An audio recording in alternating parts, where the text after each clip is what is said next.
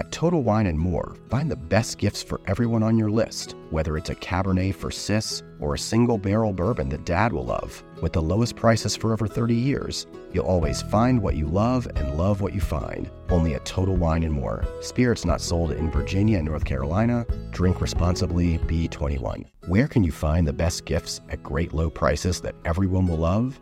At Total Wine & More, of course. With so many great bottles to choose from, find something for everyone on your list, whether it's a Cabernet for your sis, sparkling wine for a coworker, or a single barrel bourbon for Dad. And if you need any help, just ask one of their friendly guides for advice. With the lowest prices for over 30 years, you'll always find what you love and love what you find. Only at Total Wine & More. Spirits not sold in Virginia and North Carolina. Drink responsibly. Be 21. In the kitchen, I set up my cake decorating area. Cake, offset spatulas, heavy cream, sugar owls. I hefted the KitchenAid mixer onto the countertop and attached the whisk. I felt certain that I was the first person to use the mixer since Brody's late wife. I processed this over a sad, shaky breath and set to work whipping the cream with renewed determination to make sure this woman's daughter had the cake she could no longer make. I spooned in small amounts of vanilla and confectioner's sugar until it was just right. Margot watched with big hazel eyes as I smoothed thick dollops of whipped cream over the chocolate cake layers and grinned as I nestled the sugar owls and snowflakes and happy 10th birthday Margot lettering atop the cake. The first guest arrived. The girls ran into the kitchen to see the cake and let out a chorus of happy squeals.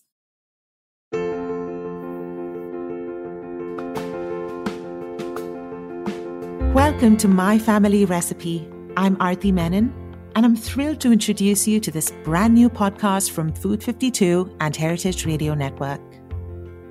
We all know that good food is worth 1,000 words, sometimes more. So in each episode, we'll delight in a much-loved heirloom recipe and hear the delicious story behind it. Today, I'm welcoming Lisa Ruland, a food writer, a professional baker, and someone I'm thrilled to now call a friend. Back in December of 2020, Lisa published her column of My Family Recipe. 6 years earlier, in 2014, her husband Eric passed away in a tragic accident. Lisa writes about how chocolate cake, a festive treat if there ever was one, brought about unlikely healing through grief. It's an essay that, as the reader said, traverses a spectrum of emotional experiences, ranging from unspeakable tragedy and life-altering grief to remarkable resilience, recovery, and hope. As readers, and I'm counting myself as one, we cried, then smiled, then wanted to make the cake. Welcome, Lisa. Thank you. I'm happy to be here. The loss of your husband turned your life upside down. And for a time, it also really changed your relationship with food and cooking. Can you tell us what your relationship to food was before this trauma and how it changed in the aftermath? Yeah, I had never really experienced grief prior to my husband's sudden death. And at the time, he and I were both great eaters and shared meals together, enjoyed going out to eat. And I, in addition to just enjoying cooking and eating in generally, I was also a full-time food editor in New York. So my entire professional life, and I think many food lovers might be able to relate to this, a fair amount of my personal life revolved around food or eating or thinking about what I was going to eat next or what was inspiring at the farmer's market. When he died, all of that just stopped. And I actually was surprised at just how much. And I think that that experience for me of grief affecting my relationship with food happened on multiple levels. There was the professional level because suddenly a recipe, it didn't matter anymore. Food didn't matter anymore. I remember I was working on some articles about how to properly store fresh herbs. And I just remember thinking, who cares? He's dead. But also, food is really tied into the grieving process because of how physical grief is. And that is something I also did not know. But you really can be physically sick with grief, whether it's feeling just really muddle-headed or tired, or, a lot of people, certainly I, just felt very weak. Your immune system doesn't work as well. There's all kind of physical changes that happen in the grieving process, actually. And I really lost my appetite. I lost weight. And it was really kind of remarkable. And it took months before I was able to work back into my love of food and eating. One way that you found support was by connecting with Brody, a friend of a friend who was going through a very similar experience. You write about swapping notes on insomnia, but also having a friend to talk to about ordinary things like books and movies. What did it mean to you in your grieving process to connect with someone who could share the experience of the loss of a partner? I think it was as or more important than any kind of grief counseling or anything else I went through, because I think a lot of times in life when we go through hard things, we just kind of want someone to get it with us, not necessarily to fix it for us or make it seem okay. You just want someone to see you and to be in it alongside you. And I think that the young widowed person community is a special one, and there's more of us, sadly, than you think. But I think there's something maybe that felt a little alien and lonely, especially lonely to me as a young widow. I don't think that's what people typically think of when they think of a widowed person. So meeting Brody, who was going also through his own widowhood at the same time, it was just really nice to be able to just kind of complain together and have bad days at the same time. And then eventually we just, because that wasn't the sum total of us, we also just kind of started talking about normal things too. And so that was also very nice. And in the course of that, I learned about his daughter, Margot. Yes, I was just going to say, so eventually you met Brody's little girl, Margot, and Brody, I guess, who by now knew that you had previously been a pastry chef, asked you to bake her a birthday cake. And you decided to use your mother's recipe for a chocolate cake and put a whole lot of love into the decorations for Margot. Tell us about why you picked this particular cake. Well, I think there are two reasons I picked this specific cake. Oh, three, actually. One is Margot wanted a chocolate cake for her birthday. But then the question became, well, which chocolate cake am I going to bake? And out of all the cakes in the world, the one that I immediately honed in on was my mom's chocolate cake for two reasons.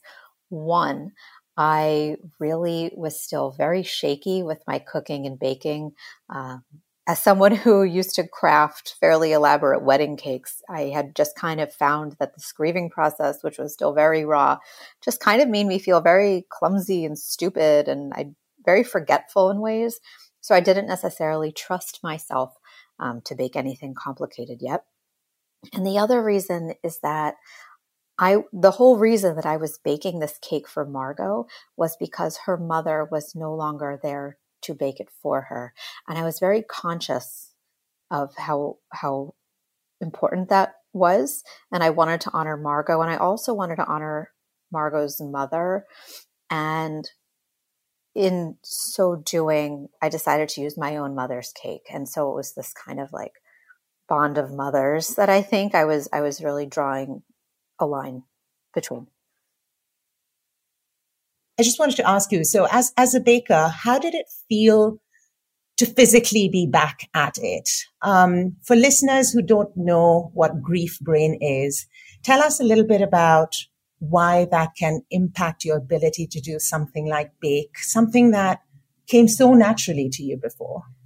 Yeah. So grief brain, I don't know if that's a term that's in a official science textbook, but I think it's kind of just commonly used to describe just the effect that grieving has on not just your emotions. Of course, there's the feeling of sadness, the feeling of loss, anger, all those things, but just kind of this fuzzy headed fishbowl quality where you're just kind of not quite thinking all the way there.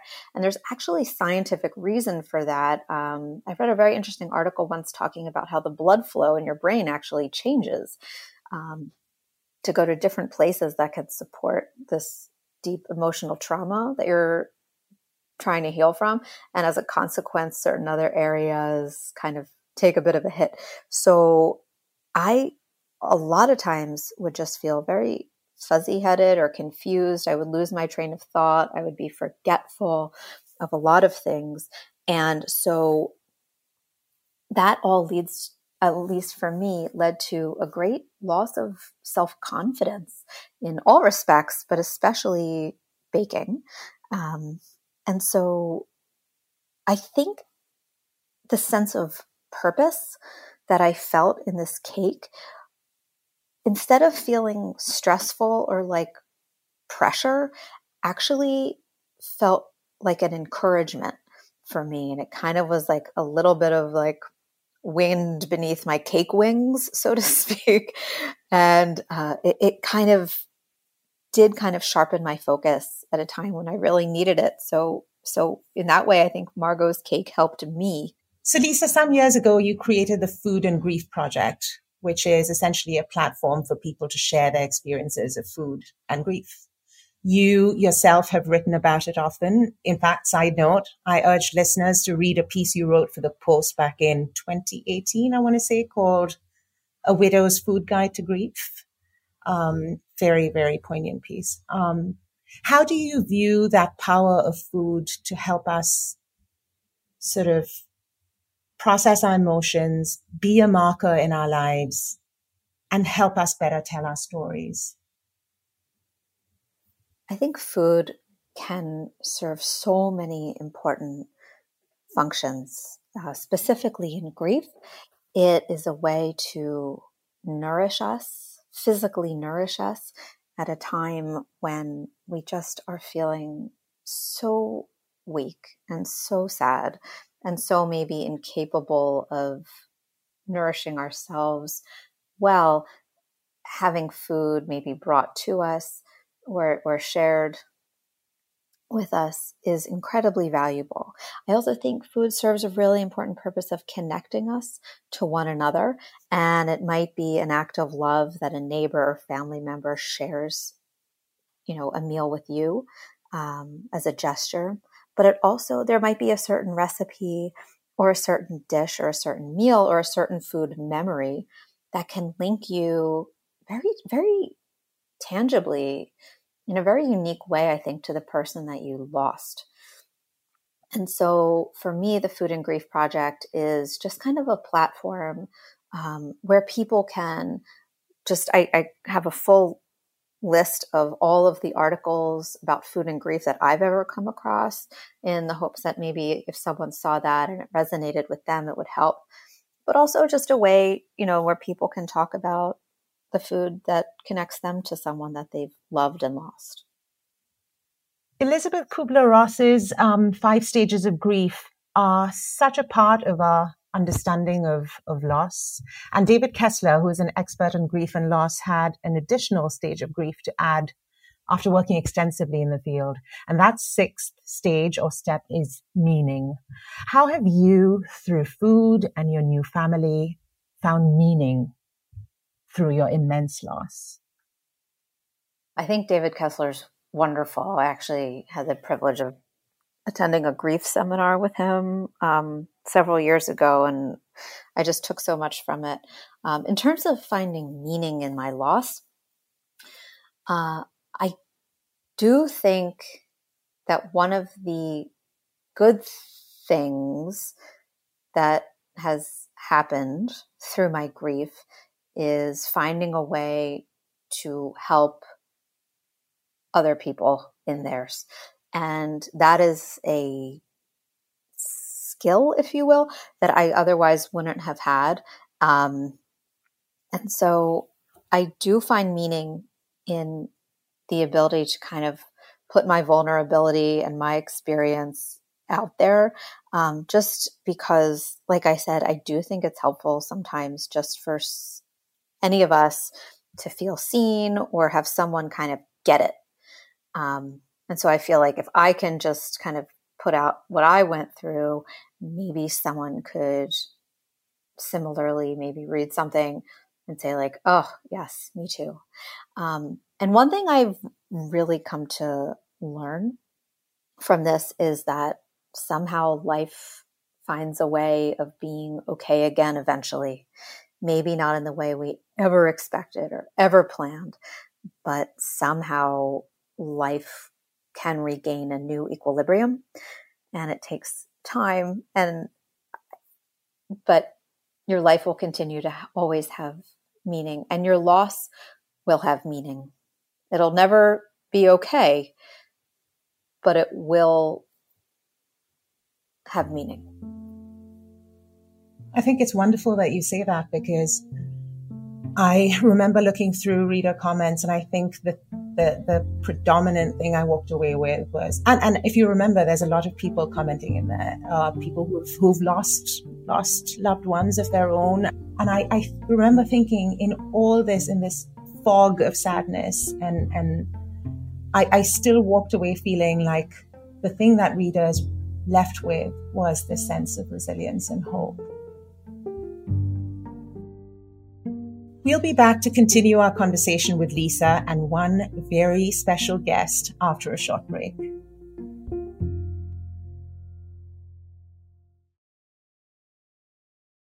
You reach for the top olive oils and invest in the best pans. But in the kitchen, how well do you care for your greatest tool, your hands? When mine take a beating cooking and cleaning, which is often, I use Bag Balm to work its wonders on my poor, distressed skin. Created 125 years ago on a Vermont dairy farm, their soaps smell great and clean hands without stripping moisture, and their fast-absorbing lotion means I can quickly get back to cooking. Treat your hardworking hands to Bag Balm, every chef's best friend. Use code FOOD52 for 20% off your order on bagbalm.com, good through 2024.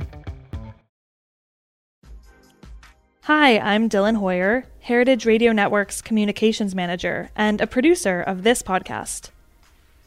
HRN is an independent, member-supported, nonprofit podcast network. We have more than 35 weekly podcasts, each exploring a different corner of the food world. If you're enjoying My Family Recipe, we have a few more culinary listens to add to your podcast diet. HRN's flagship show, Meat and Three, is a great place to get started. It features 4 segments each week, 1 deep dive and 3 shorts, that will get you introduced to the stories we love to tell at HRN. There's also Speaking Broadly, an interview show highlighting brilliant, curious, game-changing women, hosted by Dana Cowan, the former longtime editor-in-chief of Food and Wine. Or you might enjoy Cooking in Mexican from A to Z. The hosts are mother and son, but also award-winning celebrity chefs, restaurateurs, and cookbook authors. Aron Sanchez and Zarella Martinez take listeners on a culinary journey featuring regional ingredients that are the soul of Mexican cuisine.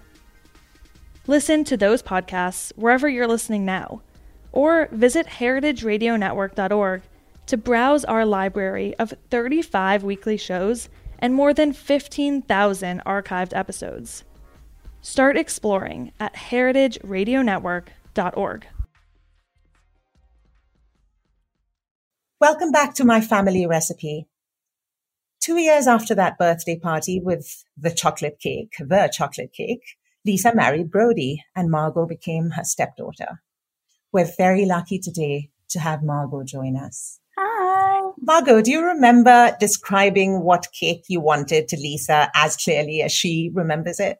I do. I remember, I think I was in the basement of our old house and she kind of just asked like what sorts of things I liked. And I said, I don't know, I loved owls. I loved glitter. I loved, pink and blue. Those were some of my favorite things. And I didn't have a specific vision, but I knew I would love for the cake to involve something along those lines, and it did.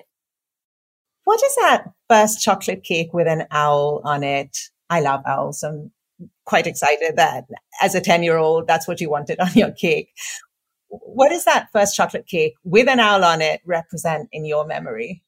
I don't know. I think when you have like a parent or someone pass away, I think a lot of the time the focus goes to sort of big things in your life that are disrupted. And I mean, rightfully so, but also I think some of the biggest impact can be in the little things, like who's going to make my birthday cake and who's going to decorate it. And so I think just having such a wonderful cake and so nicely decorated was just really, I don't know, it was a nice kind of sense of stability. And I loved meeting Lisa and having her in my life, and I loved the cake. Lisa, I know you remember Margot's 10th birthday as a day that you felt genuinely happy, what felt like happiness after a very long time. What else do you both recall from that day? I remember feeling a little awkward in a way, because I think at the time Brody and I were just friends, but I didn't have children of my own. And then I felt like I was kind of in this kind of in medias res of how parenting works, just kind of dropped in a way. So I felt like, oh, there's like real kids coming over to a real kids pizza birthday party, and I'm doing the cake. And it was a lot of fun. And the girls were just like so funny, her friends, and we just had a blast. And I just remember feeling like I was adulting in a whole new way than I had ever adulted before, just doing things, involving helping take care of kids and that kind of thing. Oh, and I also remember going ice skating and being really bad at it, but Margot helped me out and held my hands. It was very warm, I think. It was like, I feel like there were people ice skating in short sleeves. Yeah, it was one of those weird winter days that I think you get sometimes. Margot, what do you remember? I remember most of my memories of that party are just having a lot of fun and being able to hang out with my friends. And I loved having this wonderful cake. I don't know. It was nice to feel like it felt normal. It felt like a normal birthday party, which I think is kind of what I wanted and what I needed. And it was really nice. So I mostly have happy memories from that day. And I remember not being allowed to see the cake until it was, brought out with the candles and everything. And I was mad about that because everyone else got a sneak peek, and I was very excited to see it. Did you have any inkling whatsoever that Lisa and your dad would fall in love and we'd be here, so many years later talking about it? No, I had no. And I don't know. I think it felt very natural when it did happen, but that wasn't something that I don't think I had like a big inkling of or really thought about in the moment. I was just like, I'm going to go with the flow.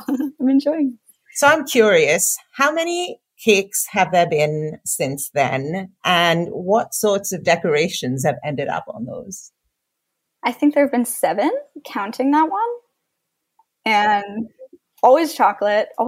I've sometimes I think I like the chocolate and the whipped cream. Sometimes I think whipped cream is not always the most practical form of icing. So we've done some Swiss butter creams in the past, which is kind of close to whipped cream, because I'm not a huge like frosting person, but they've definitely run the gamut. I remember, I think maybe it was then for my 11th birthday, I had this huge, wonderful music note cake. It was pink and sparkly. It was shaped like a quarter note. There's been a movie themed cake. Sprinkle cakes. Yeah. Had a big variety. We usually have a bit of a cake decorating meeting before when her birthday's coming up, and we talk about if she has any specific inspiration this year or what she's feeling. So yeah, the film cake was a lot of fun to do. I did like an old Hollywood spool of film and just kind of the ribbon of film coming off the cake. That was a fun one. I liked when you did that. And then you guys all went down to see Star Wars, right? Yeah, we saw Rogue One. Has there ever been a request that's been particularly daunting? Luckily, she's kept it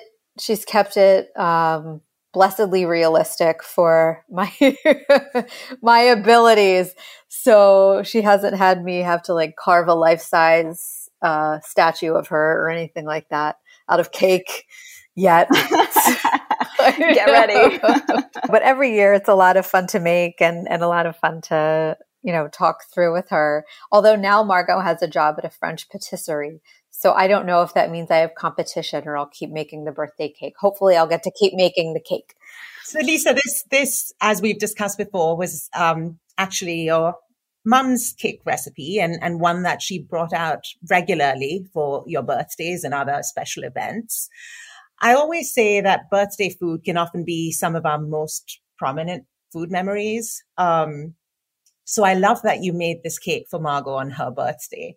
But I'd love to ask you, actually, Lisa, what some of your own birthday food memories are. Well, I am going to admit something important, which is actually, Margot knows where I'm going with this. I actually do not have cake on my birthday. I am a true believer in the birthday pie. So since I was very little, I would always have apple pie on my birthday, and my mom would make me a homemade apple pie. So that is what I have on my birthday. But if I had to pick a cake, it would probably be carrot cake. But food memories I have of my birthday growing up, it's always comes back to family meals for me, always. And I grew up my mother is Italian American, and so we had this great tradition of like the big Sunday meal, and we called it gravy.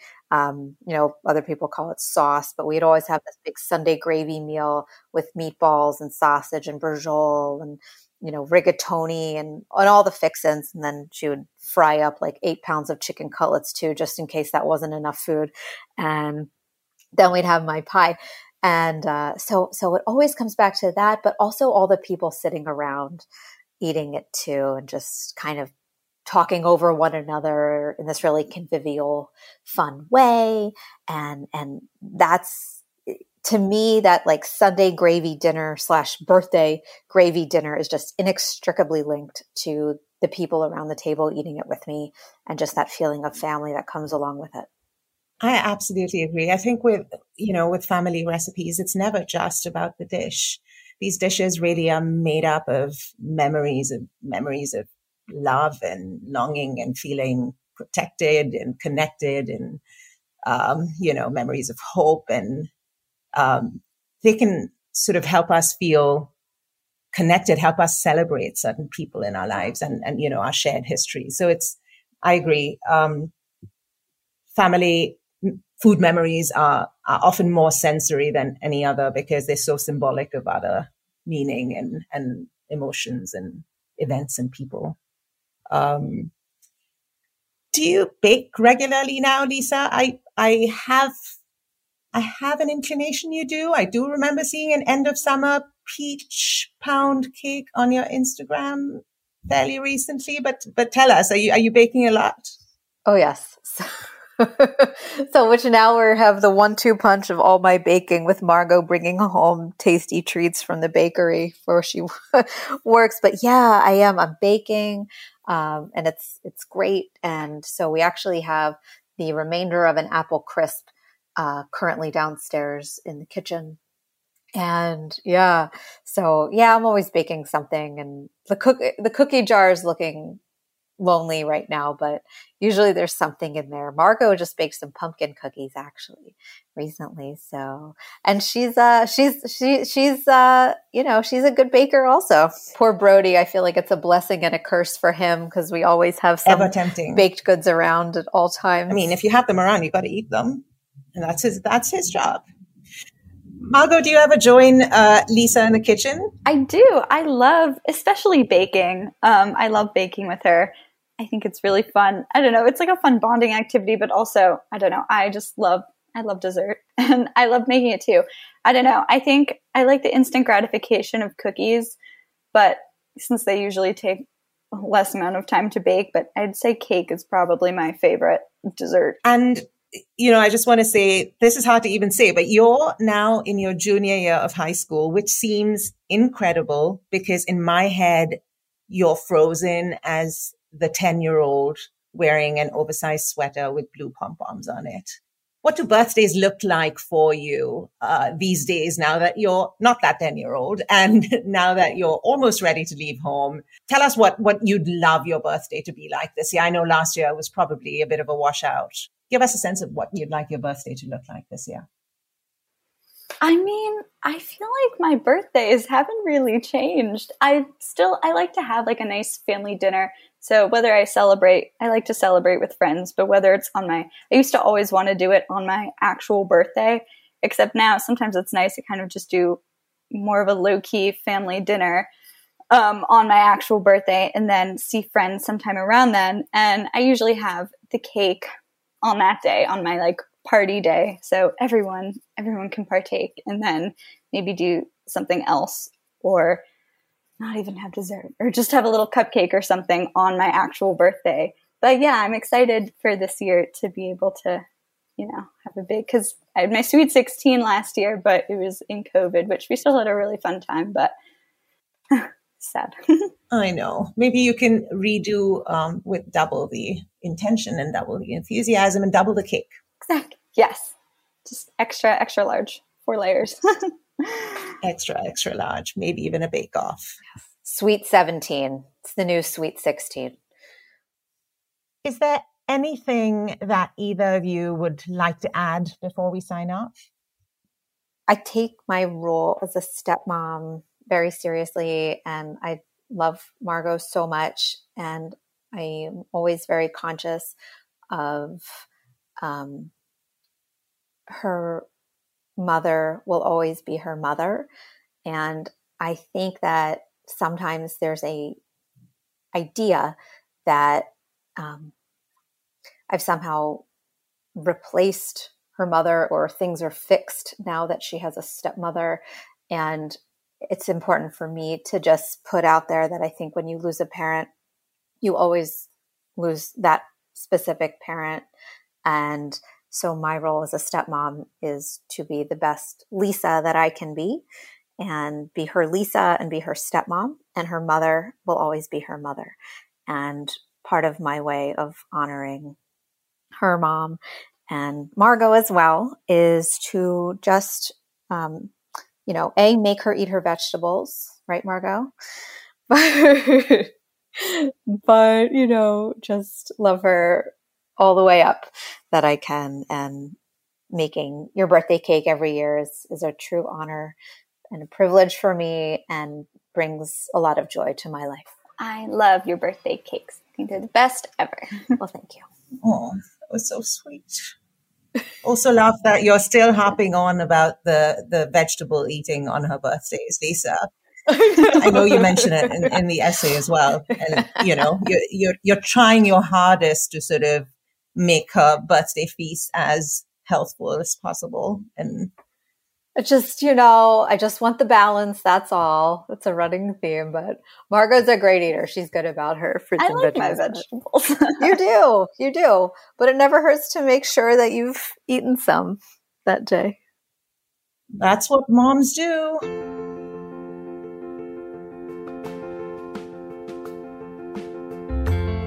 Thank you for listening to My Family Recipe. If you've enjoyed this episode, give us a follow wherever you get your podcasts. And don't forget to leave us a rating and review so we know what you think of our delicious stories. Special thanks for this episode to Lisa Ruland and Margot Ruland. You can find Lisa's essay in our show notes. My Family Recipe is produced by Dylan Hoyer and Hannah Forden. Our Julia Child Foundation Fellow is Kelly Spivey. Our audio engineer is Matt Patterson. Coral Lee is Food 52 Podcast Network's producer. Our theme song is Vitoro by Aeronaut. This show is a collaboration between Food 52 and Heritage Radio Network. There's much more to read and listen to. Find even more stories at food52.com and heritageradionetwork.org.